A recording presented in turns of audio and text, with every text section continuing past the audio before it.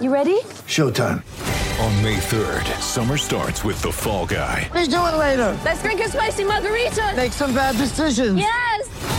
Audiences are falling in love with the most entertaining film of the year. Fall Guy. Fall Guy? Fall Guy. That's what the poster said. See Ryan Gosling and Emily Blunt in the movie critics say exists to make you happy. Trying to make it out? Nope. Because I don't either. It's not what I'm into right now. What are you into? Talking. Yeah. The Fall Guy. Only in theaters May 3rd. Rated PG-13. Before we start the show today, just a quick word from our sponsor. If you love fantasy football, with DraftKings you can play the game and win cash. Sign up for free and win up to £150 this weekend. Just go to draftkings.co.uk/Fulham right now. That's draftkings.co.uk/Fulham and you could win up to £150 just playing fantasy football for free. Right, cue the music please.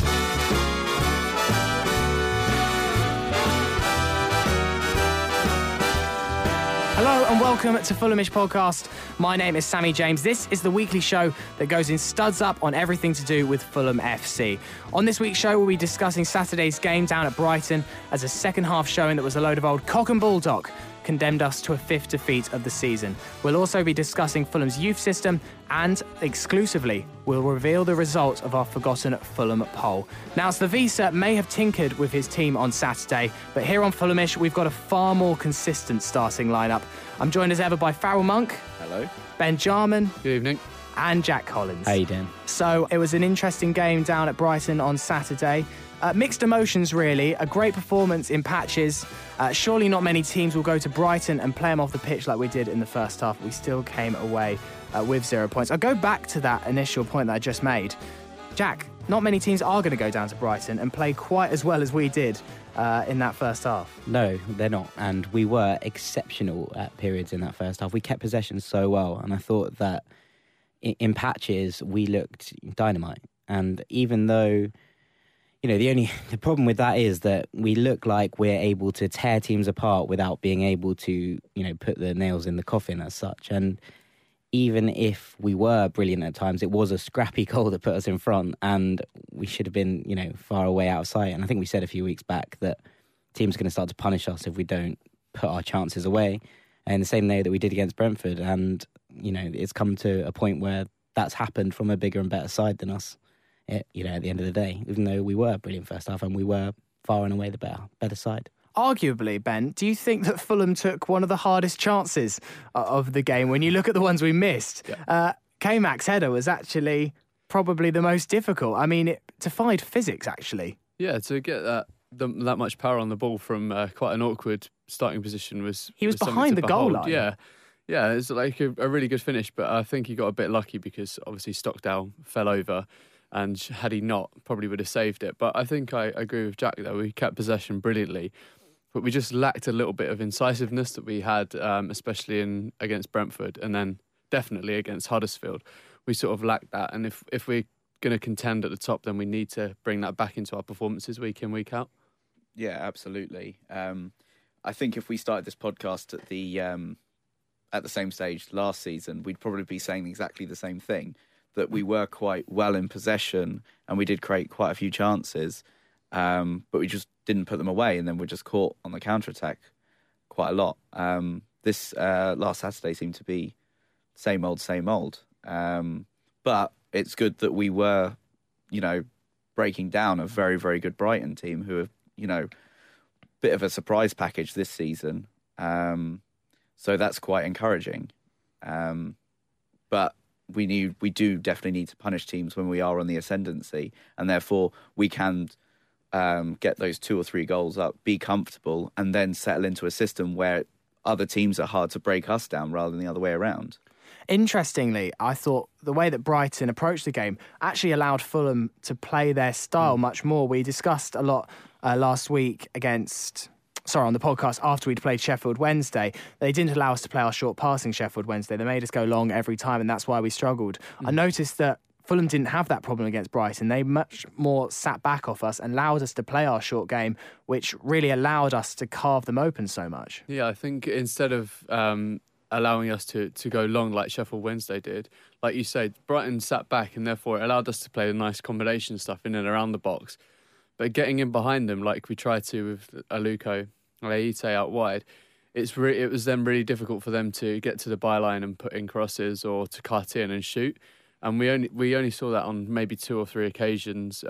Maybe one where Aite and Aluko sort of had a really good combination on the edge of the box, and it led to Aluko shooting dangerously. But other than that, I don't think we really got in behind them like we normally do against other teams, which obviously Brighton's compactness stops us doing that. That exact one, that chance, I believe, they gave it as an offside. Yeah. And it was looking back on the replay, it wasn't. It was a very, very, very good run from Aluko. And it was one of those moments where, it looked at that point with Aite and Aluko combining and switching that we were really, really starting to cause them problems. They didn't like us running at them, but it seemed to sort of halt towards the end of the first half and then, into the second, that we didn't have that kind of dynamism between the two of them. And it sort of it looked like it almost put Aluko off, that, the fact that he was caught offside with that move, and it was actually he wasn't, for one, and two, it was probably the best bit of just, interchange that we did all game.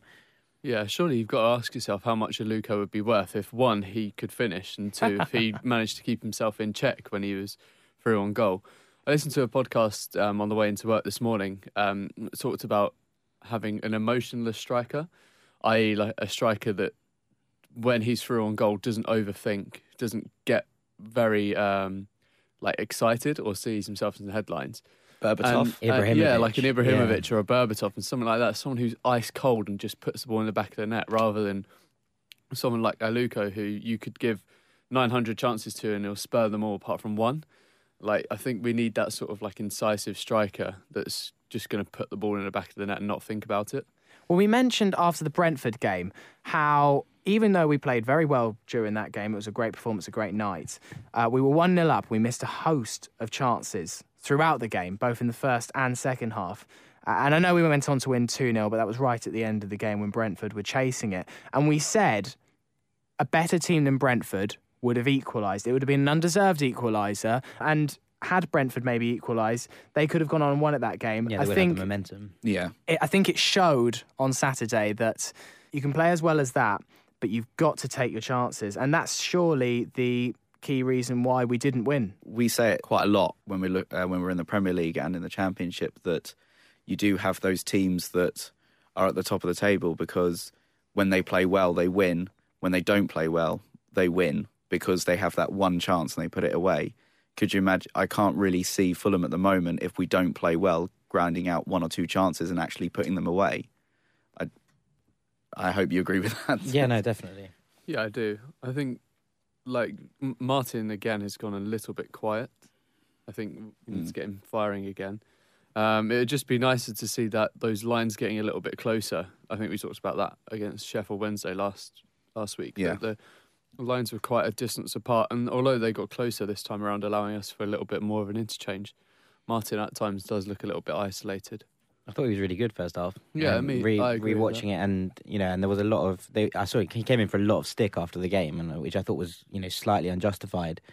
I know we're all Martin fans, so it's all a bit here and there, but I thought that he held the ball up well when he was giving it, and there was moments where he really was class, and the turn that set Aite away, where Stockdale made that unbelievable save off the deflection. He took 2 players out of the game by holding them up, coming through the middle and releasing Kearney, and it was one of those ones where you're like, top class. Yeah. And you see that occasionally with him, and obviously he's not being as consistent as we want him to be, but he is still holding up the ball well and bringing people into play. And I think every time he loses a header, people start to lose their head with him, because he's not going to win every header because he's not Matt Smith, but he does hold the ball up and bring other people into play in a way that I don't think anyone else does or can offer us at that point. And there's a lot of people being like, we need a speedy striker.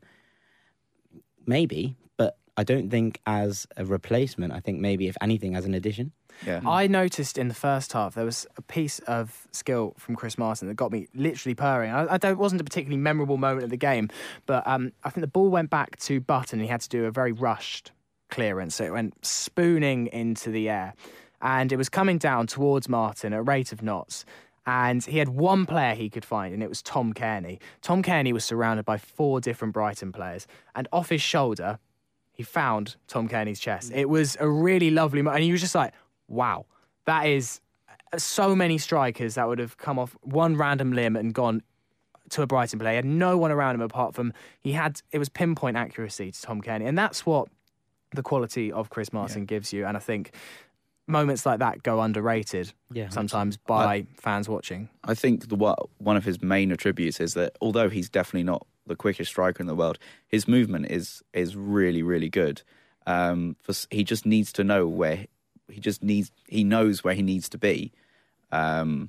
So he just pulls those central defenders this way and that gives the room for players like Malone and Fredericks to pop off, like that chance with Malone where was a great save by Stockdale. But we don't need that really quick striker. We've got loads of quick players around him, and with his strength and his movement, don't need a quick striker at all. He doesn't have to run those channels. He just has to operate that 10 yards in and around the box area, which, I mean, I can get around there and I'm not the quick.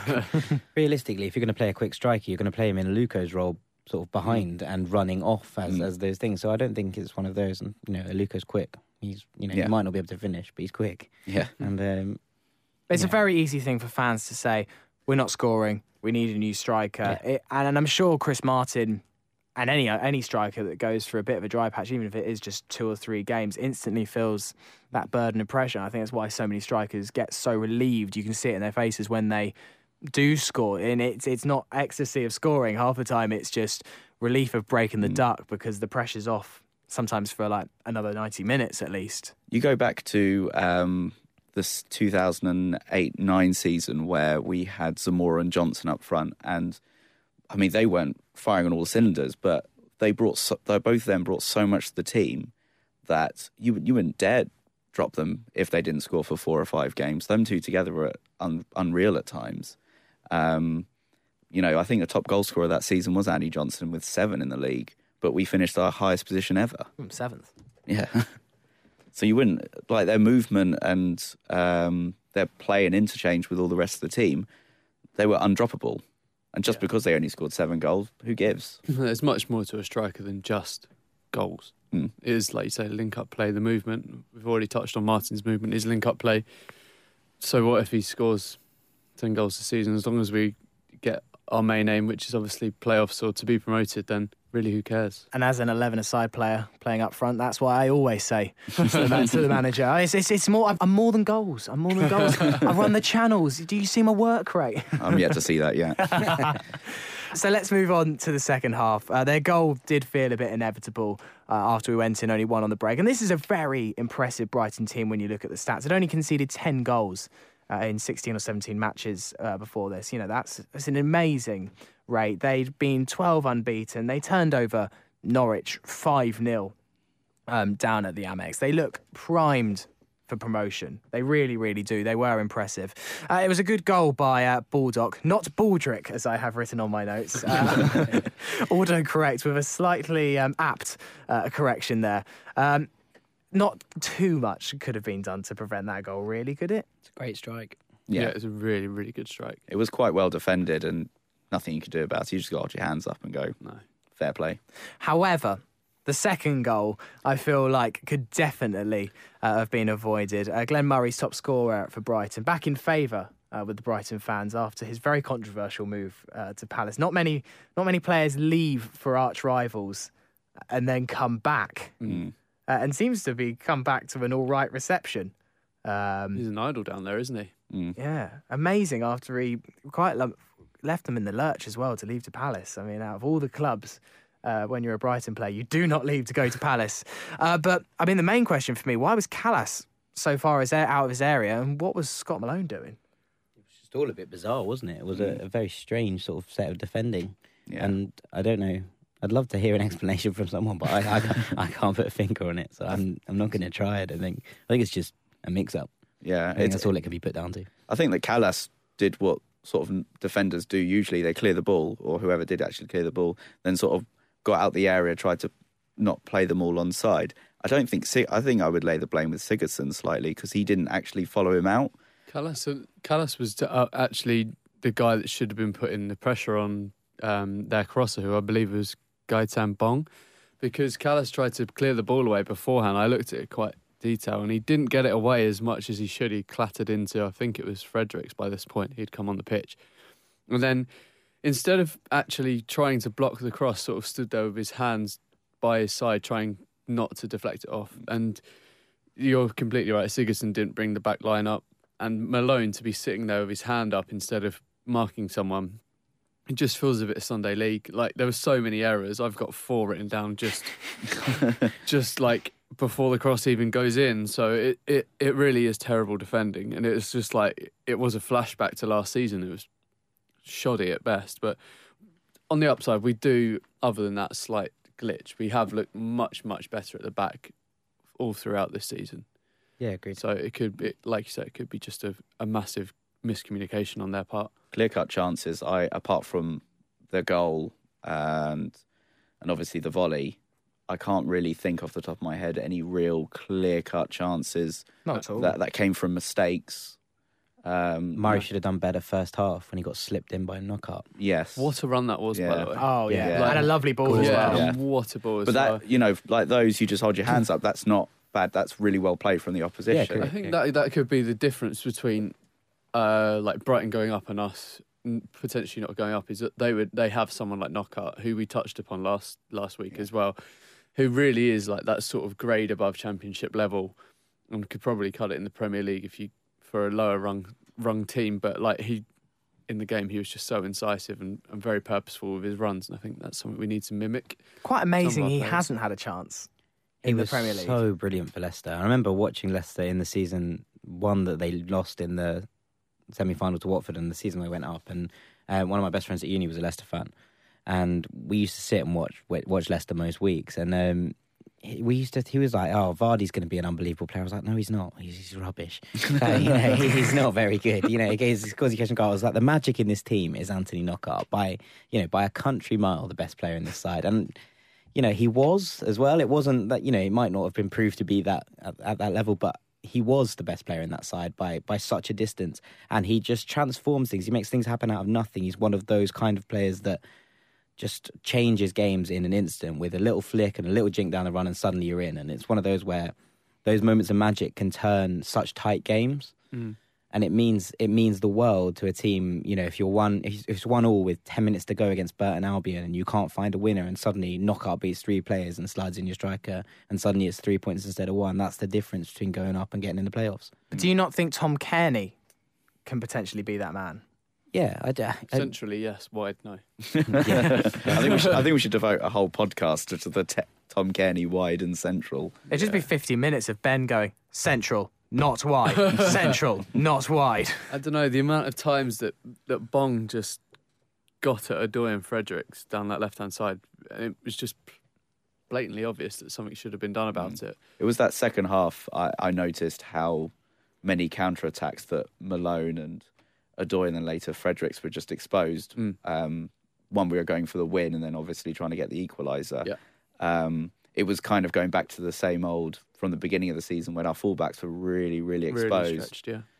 On the wings. I mean, when there was one point when Malone got to the byline, put a decent cross in, didn't come to anything, and it fell to, I think it was Bong on the right, and he was like 40, 50 yards up, and it was only Malone who had the chance to get back at him, and he had to, God knows where they get the energy from, but it was him that was having to do that chasing back rather than one of the centre midfielders coming out. Maybe we're getting it wrong, but when we said that we started playing really well again, you know, in that Huddersfield game and in the Brentford game, we saw Kearney in the middle, correct?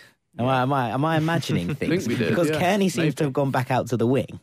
Yeah. And I don't know if we are just imagining that when we started playing well, Kearney was in the middle, or that actually happened and it's changed again. It could be, and this happened in the Sheffield Wednesday game, that our team was getting frustrated at the lack of opportunities, probably like the second half at Brighton, and players do get out of position, especially the more creative ones, because they want to see the ball more. And if they're not seeing the ball more, they're going to go. Kenny will go to the wide. Aite will go wherever he wants to go. Yeah, Ite runs all over the shop. Yeah, he was exactly. excellent as well. I like him a lot. He was Yeah, very, very good, and he deserved a Agreed. shot. I've liked Piazon. I thought Piazon's been doing well, but I thought Aite was good Yeah, value I'd for say his. it's extra directness, I think. Yeah. Yeah, it's great that we can choose in between these attacking We players. still haven't seen Cabano come in for a couple of games. He had a little cameo at the end there. Didn't do much other than get hauled down, I think, outside the area. That was it. And That was in a last act of desperation, really, yeah, from and- Savisa, wasn't it? yeah, and then there's no sign of Hosebed either, No, No. who seems to have gone back. He seems to be wandering frozen out. I feel like he's wandering around New Malden. Like he Something can't like find his way back to the training ground or something. So how much of a setback was Saturday in terms of the bigger picture, in terms of the league? Do you think it's a disaster, or do you think that we can pick up again and just brush it off as it's a very good team who are very likely to get promoted, who are also happen to be on a very good run of form? Yeah, I think we can pick it up as that. I think there are a lot of positives to come out of it. We've already discussed like how easily we broke them down. Our combination play was brilliant. I think it's a similar situation to the Norwich game, in that although this result wasn't entirely positive, we showed that we can cut it with the better teams in the league. We showed that we can cause them a problem. We're just maybe a little tiny bit away from getting to their level. And maybe come January, a couple of good signings will be at that level. But I think it's not too much of a setback now, and we just need to pick up points in the right places. Absolutely agree. Brighton are a team who have absolutely rolled over the last 5 teams that they've played. Norwich 5-0, Bristol City 3-0, Burton 3-0, Nottingham Forest 3-0, and we gave them a bloody good game. Apart from the Glenn Murray goal, which was just an absolute shambles. Yeah, absolutely. You're looking at getting a point when not a lot of us would have expected. So, and a lot of Brighton fans on Twitter I saw were really complimentary about Fulham, and that isn't the first team that we've gone away to and we've received plaudits. I remember when we went up to Leeds, and so many of their fans were saying after that game, this is one hell of a team, and a lot of them said, we were lucky to get the win, and then I think quite a lot of them were going on, if we can win that, then there's good signs for them, and that is totally true. They did play very well they got a very good result without playing very well. But yeah, it'd be good to take those plaudits forward. When did the table really start taking significance? It's starting to fall into shape now. Yeah. We're still there or thereabouts, although I'm quite surprised at some of the teams that seem to have suddenly caught up. Derby. Leeds. Yeah, Leeds are flying. Yeah. And, we went to Leeds and I thought Leeds were really poor, like really, really poor. And they were lucky to get a point against us. Reading have picked up recently as well. This is what I was about to say. I was going to say, you look at that Brighton game, and we've gone away to a team that are flying and at the top of the league, and we've given them a good game. I think the game that coming up against Reading that we look at and we go, if we can win that, then we should be looking at a playoff pace, and that's the kind of game that I think gives you a level. We've looked at that Brighton game and gone, yeah, okay, there were mistakes and whatever, but we were good and good value for it, and. If that game comes, if you go away somewhere and lose 2-1, and you look at bringing Brighton back to the cottage and trying to get a point or 3 points there, then you're playing, here and there tit for tat with the league leaders or the promotion candidates. Sorry, and I think that's kind of got to be a positive. So if we could turn over Reading now, then we definitely got to be looking at putting some pressure on those teams in the playoffs and starting to build. We look at Reading, and they have won 5 on the bounce under Yapstam. They are flying. It's going to be a really tricky game on Saturday, and we'll delve a little bit more into that. Their run of wins, Rotherham, Forest, Wigan, Burton and Bristol City. Now, we haven't played Rotherham. We've played the other 4 teams, got 3 draws and a defeat out of them. It's making me quite frustrated now that we've played about half a dozen games against teams who, apart from Villa, were all in the top half of the table when we played them, and I think Villa will be a team in the top half of the table, especially now under Steve Bruce. We didn't take our points earlier in the season during September when we had a really, really simple run of games, and it's coming back to haunt us now. We're playing stronger teams. Absolutely. It's classic Fulhamish that we're taking on teams every week that seem to be bang on form, and when it comes to other teams playing them, the ones that, as you quite rightly pointed, the ones that are in the bottom 6 or so, that's when they're on form, and then they will roll them over easily. When we were playing those teams, we were still finding our feet, trying to find our, as Ben always points out, our identity. Now we finally got the identity. Now we're playing the Norwiches, now we're playing the Brightons, now we're playing the Readings, who are really on top form at the moment. Yeah, I've actually got that written down that when we played those teams, we were trying to still gel. Yeah, I'm not going to use identity, just out of spite. We were still gelling as a team back then, and the likes of Burton, especially came to the Cottage and just sort of shut up shop. I mean, of those 5 Reading wins, 4 of those have been against teams that are currently residing in the bottom 6. So you could say that obviously there's no easy games, but there are easier games for teams, especially teams like Reading, who are now completely adjusted to the Championship and know what it's like to be in there and manage those workloads. I think we have a good chance against Reading, I really do. I think we're a solid competitive team in all areas of the pitch. We just, we just need to get another win, and we'll get rolling, I think. We're much better than we were back in September, that's for sure. I don't know if you agree, Jack. Yeah, definitely. I think that Reading are there for the taking if we play to what we can do, and if we demonstrate what we're made of. I'd be interested to see what he does for the team now and what he changes for next week, because I don't know if you can justify dropping anyone from that selection, but at the same time, you've got people straining at the bit to get back in. And, like we said, we haven't seen Cabano in a full run out yet. We haven't seen, in fairness, we haven't seen enough from him to maybe justify that. But, when are you going to see that unless he gets a game and unless he gets a full 90 minutes? Yeah. So, there are players straining at the leash to get in the side. And, you've got that, now we've got a right-back dilemma in terms of who we play at right-back. And... and Scott Parker coming back into the side. Do you after what he brought to the team when he came on against Wednesday? Do you start Parker? Yeah. And you can't. I don't think you can drop Johansson, who was excellent again. Absolutely not. I mean, they talked about him on commentary, didn't they? Yeah, they did. Said that he got substituted in the first 30 minutes of his debut, and now he's seemingly undroppable. And I think we all have to agree with that. He's been absolutely brilliant. They've been listening to us. Absolutely, yeah, they're listening. And shout out Jim. Yeah. Shout out Jim. I'll give him a text. So going forward after the Reading game, it puts quite a lot of pressure on the other games we've got in December, because if you actually look forward, we have got an easier run of fixtures tailing down to the end of the year. We've got Rotherham, who are rock bottom and seem doomed. I mean, we said that though last year. Then Colin Warnock came. What's his name? Neil Warnock. You can't call him Colin. Yeah. If in doubt, call them Colin. Neil Warnock came in and saved them. Then Wolves, who have got Paul Lambert now, who's a manager I've always admired. He's the hipster.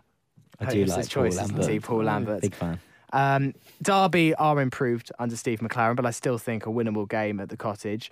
And then Ipswich away, who are very much a Jekyll and Hyde side, the Championship perennials. Well, they're having an awful run of form at the moment, but you'd imagine that Mick McCarthy's going to turn that round in the next few games, which means that they'll almost certainly be on excellent form by the time we play them on Boxing Day. I kind of feel for Ipswich fans, because it seems like they're consigned to mid-table mediocrity every single year, because they get to January and they're like, we need to strengthen, and then the chairman turns around and says, we have no money, and then they're just like, right, well, we'll just slog it out for the rest of the year, shall we? They do moan about being in the Championship, but would they prefer to do a Charlton or a Southampton of old, or Wolves and go down to League One? I'd rather be in the Championship. Yeah. To be honest, with no money, they're quite lucky that they have McCarthy, who I think is a wonderful manager. I really do, and I think that he does so well with the little he's given, and I think to a point.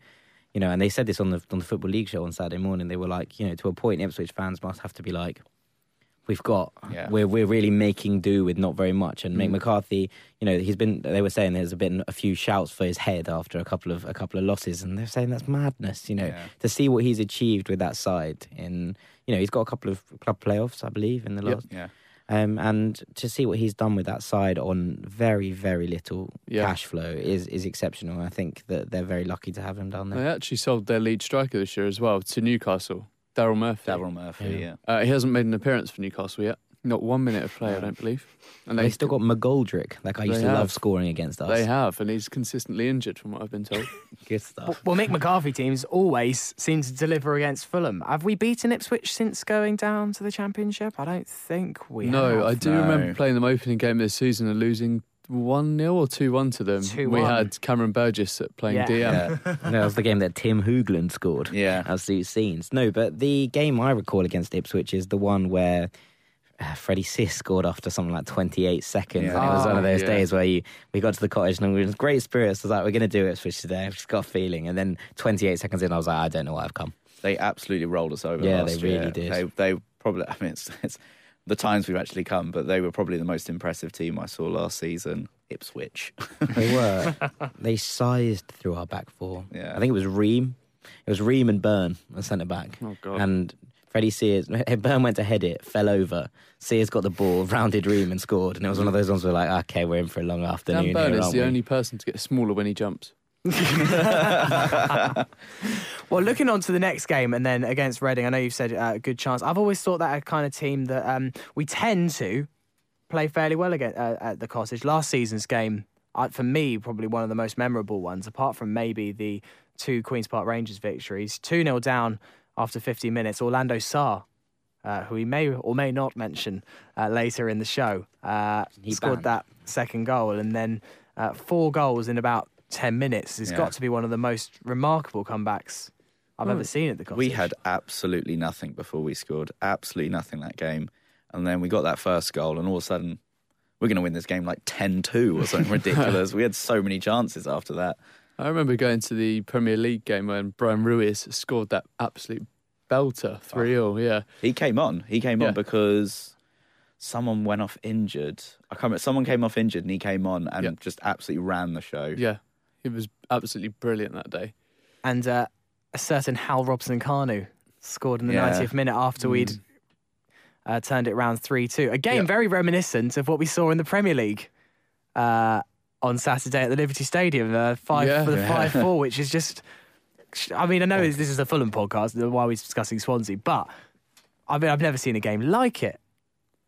Also, like, can we talk about the fact that, Fernando Llorente, who was one of the most feared strikers in Europe, like, a year ago, is now just playing on the bench for Swansea? Like, what's going on? Did you see his 2 goals? No. I thought, he's going Absolutely to... brilliant. Yeah, like... top. Basque legend. Yeah. I've just chucked him in the fantasy league team for they're the kind of decisions that win you or lose you leagues. They were 2 of the luckiest goals you've ever seen. Okay, It was just like, right, I think one of them came off his knee and the other one, he wasn't even looking at it, and it came off him. It was literally which team could defend worse. Yeah.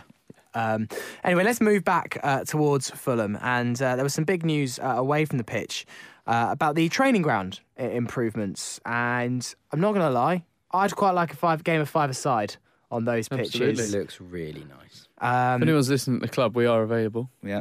Yeah. Against the Forgotten Fulham 11. But 5 of them. They can have 6 subs. Yeah, okay. If Cottage Talk won a 5-a-side game. Yeah, I mean, it'd be an expensive 5-a-side game Yeah, for exactly. us. But apart from that, more than happy. They were very keen to emphasise that it was entirely funded by Shahid Khan. And they're clearly intent on continuing the youth investment. And I know we briefly touched upon the youth team last week, but it'd be interesting to chat about Fulham's youth system in kind of a wider context. I think one positive of relegation to the Championship is suddenly we have started to see the fruits of the investment and certain players coming through, and Patrick Roberts leaving for big money, Musa not really leaving for big money, but, leaving for a big club. And, we do have some of the youth players. They're not quite in the first team at the moment. We've seen the likes of Lasser and Corley all come through the system. But my question is, in the day and age where we've got all this scouting networks across the world, we've got this Moneyball system that can find hidden gems on a football pitch in the remote Andes, or... Sakiri Matilla. Yeah, exactly. Literally playing on a snow-covered pitch in northern Lapland. Like, it seems to be this system where we can pick up bargains. Is it worth spending all this money on a youth system when you could just build up a great scouting network and just cherry-pick the players you want? Absolutely. For me, absolutely. It works. I think there is a multitude of players that are even in the Greater London area and around Southwest London who aren't going to be scouted by another club. And if you want to get those players into the club, or even if you want to get them to support the club in the long term, then to have a scouting network that actively encourages them to play is only a good way to go. And I think if you look at the wider context of world football, anyone that's in that mid-tier, so sort of like anywhere outside the Premier League or Serie A, or even like the lower ranges of those leagues, for them, winning a title is having a player they've paid no money for, and then selling them off for huge money. And that for them is obviously the aim now. Unless they somehow drastically pull a title out of the bag like Leicester have, their only real objective would be to sell a player on for a huge amount of money. And for me, that absolutely makes business sense that we're involved. We're now expanding our youth scouting system and getting those facilities in place for the long term. We've seen it working short term already, and it was only a few years ago that we didn't have any youth players in the England setup whatsoever. And now we've got Sessegnon in there. We've got guys in there at under 17 level. We've got both Sessegnons in there, haven't we? Both Sessegnons in there. We've got a guy that's like 15 years old that's being scouted by Man United already. And that would never be the case if we didn't have a good scouting network in place. I think Sorry for the long answer. No, it's fair enough. I think with the money that's in football these days, and this is going to sound like back in my day. But how are you? Yeah, exactly. With the money involved in football these days, it's going to be one of those things that every time we sell on a player, it's going to be some money. Even if that's to a League One club and we get 100 grand for someone, people forget that that's still a lot of money. And, while there's been money ploughed into the youth network, it's never going to be the amount that you'd get for selling on 5 players to decent level clubs, And if you have to, you put in 12 million from Pat Roberts and you look at that money and you're going, well, imagine how many players we could bring through for 12 million pounds. And if one of them sells for £5 million, we made a profit on that 12 million sale. And, it's proved to work. Pat Roberts is from Wimbledon. He lives in Wimbledon, and he's now gone through and he's up at, winning titles at Celtic. Did anyone see the picture of him and Dembele with the cup? No. Roberts posted a picture of him and Dembele with the cup with the caption, "My guy." And it was like, oh, okay, right, yeah, I see what you've done here. But, but you look at those players coming through, and there's always going to be, if you're producing the quality that we seem to be producing, there's always going to be a profit to be made. And I know that's not necessarily the point, but it's never going to lose you money. Yeah, so do you think it's basically almost like a means to an end? So yes, not necessarily these youth players will come in and create, a great Fulham side like the Lisbon lads of Celtic back in the 60s, where the whole team came from one city. But actually it's a case of some of them may go on and do well for Fulham, some of them will leave for big money, and then you have that wider scouting network that can find bargains from the money that you've made for the youth players. Is that how you guys see the strategy? Yeah, absolutely. I mean, we've got an article coming up on fulhamish.co.uk. Yes. Very soon, that sort of speaks about this and how the role of the modern scout is sort of diminishing, but then at the same time you have to have a really good balanced scouting network, either that's through stats and like the Football Manager style scouting, or whether that's down the park in the rain with your fags, like scouting. There's got to be a balance there, and if Fulham want to aspire to be like anyone who are going to produce players, and it should be the likes of Sporting Lisbon or FC Porto, who are already doing that well. And I think like selling players is going to be one of our key KPIs now as a club. We're just in that mid-tier. We need to make money, and the large scouting network's only going to be a benefit, and the facilities even better. We seem to be at a much more advanced level than most of our teams in and around us in the Championship. I think a lot of the teams in the Championship at our level are very envious of us. Their revenue streams are nowhere near as going to be developed as our youth system is. They won't be able to look around and go, oh, they've just sold Pat Roberts for 12 million quid. What was the last player we sold for 12 million pounds? Never happened. It is a massive bonus to have something like that. But Jack, you quite rightly pointed out, it also comes down from those little players that played that 1 or 2 times for Fulham and then get sold on for 100 grand. That probably is the youth player budget for the whole season. And I think if we look at Forgotten Fulham, it's a good way of being like how well we've come on. Some of those guys haven't even made a first team appearance, but then someone we haven't even chatted about just yet is Emerson Hyndman, who's gone to Bournemouth, and we will make some money off him. I think we made 2.5 million, I think. So that's another bit of profit as well. He is going to be a brilliant footballer. But there's absolutely nothing we can do about it. No, not at all. I'm not upset about it. And also I'm glad for him that he moved to somewhere like Bournemouth, where he will get game time, and he's under a brilliant manager in Eddie Howe. And, you know, he also seemed like a genuine kind of bloke. That was the other thing about Hyman. He always had time to tweet fans and, you know, to reply to fans. My brother kept chatting to him on Instagram. It was all a bit weird. But, like, you know, it's one of those where he always seemed to be genuinely interested. He loved the club, like... But it was time for him to... He wasn't getting games at Fulham, really, to be honest. You look at him and Roberts and like that, and people are like, oh, why did Roberts go? If I was Roberts and someone said, I'll give you £12 million, it's £12 million to sit on the bench for City or sit at the bench at Fulham. Like, you know, he wasn't getting game time. And that's absolutely fine because he is going to be an exceptional player, but we just couldn't play him at the time because we were kind of in a relegation scrap. We needed someone that was good now, not that wasn't going to be brilliant in 5 years' time. Yeah. So, and this, you know, with this whole youth system thing, it's not just making money. If we can get the player who is going to play really well for us for at least one season, i.e. Dembele, or any other player, then it is worth it because otherwise you're going to spend £4 million or so on getting someone elsewhere. We need to However, make sure... I agree with the points that you're making from a business sense, but from a romantic sense of supporting a football club more than I support a business. Like, obviously I don't want Fulham to go bust, but I don't support Fulham thinking, oh, £4 million profit, well done. I do. Net profit as well. I mean, Farrell's the accountant here, so he loves that. But something for me is like, well, I can't be bothered to... I want players to do well and play for Fulham. I don't want them to play a dozen games like Emerson Hyman did. We see a flash of him. Oh, great, we've got this great youngster come through. Oh, he's gone. So...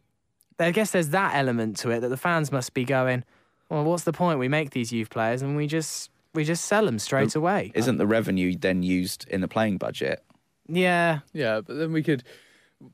I don't know, it's kind of like a finger in the air, but it's like, surely if we make that commitment now, then long term we will start to see these academy players come through and have a really big influence on the team going forward. And I think we can sort of see that coming now with...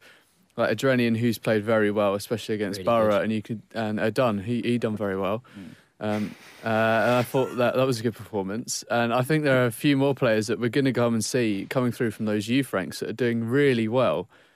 There was this for a long period of time. This youth strategy started like 7-8 years ago. Yeah, and we're already seeing the fruits of it. Yeah, so and we won the World Youth Cup, world champions for God's sake 2 years ago. Also, if we're looking at the moment we're playing these players and we're selling them, you know, like to Pat Robertson and co, and that money's being reinvested in the club and it pushes us forward as a club, and I think we're improving, I really do.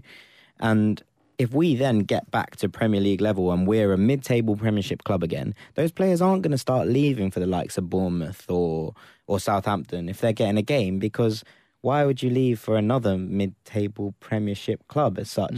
So if we can see the fruits of those progress the club further, I think then later on players will stay and will be part of longer runs and units. And I think that's important. Sorry, just one last point. This investment now allows us to keep our grade A or grade 1. Grade 1. It allows us to play in the EFL 2. I think, which is like the premier class for under 21 level, which is only going to make them better as well. If you lose that status, effectively your reserve team, your under 21 team is playing Sunday League football again. Yeah. And also, I guess, for someone like Shahid, who must be frustrated because he's a multi-billionaire, his massive yacht dwarfs HMS Belfast in the Thames, and yet he cannot invest in his football club, which I'm sure he wants to do. And I know a lot of people doubt his intentions, and who really knows what his true intentions are. But there's no doubt, surely if he could, he'd write some blank checks and buy the best players in the league, but he can't. But this is kind of almost a loophole, a long-term loophole, and there's a reason for it, for him to be able to invest money in the club, because this is not counted under FFP if you invest money in facilities and youth training and stuff. So it does seem to be that that is exactly the point right there, that Shahid Khan does want to invest in this club, and it is a good thing that the club have come out and said, look, our chairman does care. He does want to invest in this club. I think also that, I was watching that interview with Alistair McIntosh when he was doing the official opening with Richard Scudamore. How bored did he look, by the way, Richard Scudamore? Yeah, definitely. He's going to fall asleep. He didn't say anything the whole time. He was like, come on, let's get on with it. Thanks. Just open the thing. But it was good that also it's not just about the football club; it's also about the wider community as well. And they talked about areas of London that you wouldn't think that Fulham had any reach in, but they were talking about Lambeth and towards Hammersmith and down towards. I didn't think they mentioned it there, but they're very well embedded in Surrey already. It's not just about the first team; it's also about all the women's football development, which is starting to become a really big thing. They had the Badgers there opening it as well, which was great to see as well. So it's not just about the first team. It's Did about the blind or deaf team win a championship the other day as well, and they were voted Team of the Year in one of the awards. Oh, really? The league awards, yeah, I believe so. I think if you are looking at the club and you're saying that Shad Khan doesn't invest enough and isn't invested, you're living in a fantasy world. Like, I really do think that with everyone that comes out and goes, Khan, I don't know what more people expect him to do within the constraints that we're in. And I can't see how that's a mindset. I don't get it. It's one of those ones I can't comprehend. And also like an owner shouldn't have to invest money. He just needs to ensure that the business is making money. He shouldn't have to invest any money because otherwise what's the point of actually owning it in the first place if you're just investing money, because then you're not actually making anything. Yeah. Unfortunately, I think for Shahid, he inherited a club, he bought a club, at a difficult transition point.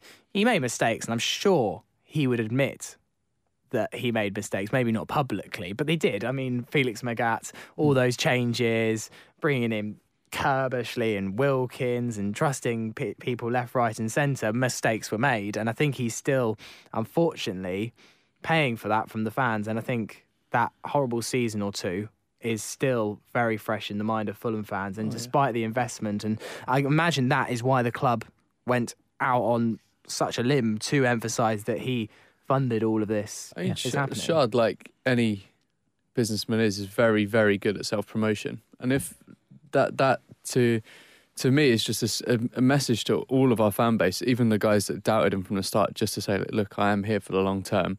Yeah, I want an NFL franchise over here, but you're my number one priority, and I'm here to future-proof you for the long term. I agree with you, Sammy. Like, picking this up at the point that he did is just a disaster waiting to happen. Like, Al Fayed wasn't funding us and hadn't been for a few years before that. So club in decline. Yeah, anyone picking up that club, we probably would have gone through relegation regardless, because we hadn't had a pure investment in the club for some years. The playing squad on the pitch was terrible. Not even probably Sheikh Mansour of Man City could have saved us then. Even if he had bought Robinho for 32 mil, like we still would have gone down to the Championship. Forget about that transfer. The equivalent one that I think of is Tony Fernandes at QPR, because he took them over and bankrolled them trying to save them, and it just went terribly. But I definitely know out of Tony Fernandes and Shahid Khan, I would choose. I definitely have Khan every day of the week. Yeah. I don't want Tony Fernandes calling up I don't want Shahid Khan calling up Talk Sport every week and talking through transfers and talking through very, sensitive issues about the club. I was once listening to 5 Live and Tony Fernandes was calling up and telling them how much Chris Samba earns a week, which is, could you imagine if your boss went on just decided to reveal how much you earn a week? It's crazy. Yeah. Especially if you'd had a bad game. Well, I think the most cringeworthy thing related to QPR in the last couple of weeks has got to be #Ollie's back. Oh. Walking down a tunnel and kissing his hand and putting it on the sign. Do me a favour, this isn't Anfield, mate. It's a shithole. Get a grip. And their mannequin challenge was shit as well. I mean, The what? Their mannequin challenge was cringeworthy as Did well. they do one? Oh, of course they did. It's Queen's Park Rangers. I'm going to record that segment of what Ben just said and make it my ringtone. Anyway, moving swiftly on, we've got to quickly end by revealing the results of Forgotten Fulham. Now, Forgotten Fulham is something that we've been doing for weeks. It's been a really good feature on the show. I've loved doing it, and I know loads of you have enjoyed listening and taking part on Twitter. And we revealed our team in the past weeks. But I thought a little bit unfair that we were getting in your suggestions. We made this big team and it didn't feel very inclusive. It felt very much like we're making a team and you're going to listen. So this week we opened it up on our website, fulhamish.co.uk. Go give it a, I was about to say a listen now. A look. Don't go listening to the website because not much is going to come out of it. we got you to vote. We gave you a huge shortlist of different forgotten Fulham players that we'd mentioned on this show and also had been tweeted, and we hadn't even had time to address them. And now, here it is, the official forgotten Fulham team. So we've each got a part of the pitch to announce, and this is it. And we'll put the whole team in an 11, and we'll put it on the website after this episode. So, chaps, if you don't mind me starting from the back, it makes total sense. Fire away. In goal, number 1. I don't think he was number 1. Is Pascal Zubabula. It's made the entrance into the team. And on the bench, Kasaba Samogyi. Hey. Oh, yeah. That's like what happens at the football games. Is the person on the pitch gets the big cheer, and then the sub just gets the. Hey. Yeah, the really keen people. So Pascal Zubabula, who I think made 1 or 2 appearances. The Swiss man is a deputy in goal. Good. Jack Collins, onto the defence, please. The back 4 consists of Halish is on fire. Rafik Halish. Nice. Nicky Shorey. Great shout. Hey. The Bone Crusher himself. Hey. Tony Chalier. We all love him. Friend of the pod. Friend of the pod. And Martin Jetu. It was a great Jetu. shout. Yeah. Scored 1 goal against Leeds. I Yes, recall. that was Good the knowledge. season they went down, I believe. Yeah. At Loftus Road. And on the bench, Jack. Everyone's third favourite Canadian Fulham player, Paul Stalteri. Paul Stalteri. And the one of our many prison signings, Elliot Omazuzi. Fulham Prison FC. Yeah. Ben, the midfield, please. In your best Ivan Berry or David Hamilton voice, please. Okay, first selection is the captain of the Czech Republic's best under-21 side ever, Marcel Getsov. Hey. The second selection is a former Ajax player, amazing pedigree, played half a season for us, Iyong Eno. Hey. I actually forgot Good that pronunciation. Thank you. The last player is a former Norwegian international who played for us during the Europa League run, Bjorn Helge Riise. Hey. Yeah, he was shocking, wasn't he? And the last, the subs for us today are a guy who spent 7 days at Trabzonspor after playing for Fulham, Hammer Buatsa. Hey. And then Still got a dodgy shoulder. this everyone's second favourite Russian at Chelsea, Alexei Smertin. Hey. He was in our team, wasn't he, Alexis Merton? He was. I don't know if you've noticed, but not many of these players were in our lineup. We've got a few sub crossovers. Yeah. Yeah. This is a lot. Complete lineup is a lot more fresh-faced and recent than ours was. Yeah. So we're going for a 4-3-3, which means that Farrell has the last 3 names in the starting lineup and then 2 on the bench. Up front, please, Farrell. One of the Scandinavian recruits, David Elm. Hey. Everyone's favourite American striker, not the winger Clint Dempsey, Eddie Johnson. Hey. And he was from Portugal and Cosfuckle, Orlando Sá. So they are. Good. That finishes off our starting 11. Subs, Just quickly subs, round off the subs. benches, please. Subs. I was getting there. Any shouts for Pavel Pogrebniak? I don't think He scored way too important a goal Yeah. at Loftus Road once. we have Roma's favourite son, Stefan Okakachaka.